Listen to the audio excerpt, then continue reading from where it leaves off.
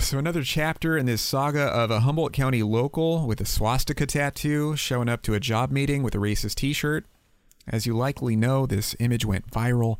Then I saw Kim Kemp reported in Eureka the guy's truck was burned and his fence was damaged. No official confirmation yet on who did the damage, but this presents yet another opportunity for community dialogue, right? One word that comes to mind, children. Children respond impulsively and sometimes violently or destructive to problems that adults should typically handle with their brains. Children pick out awful clothes, awful tattoos.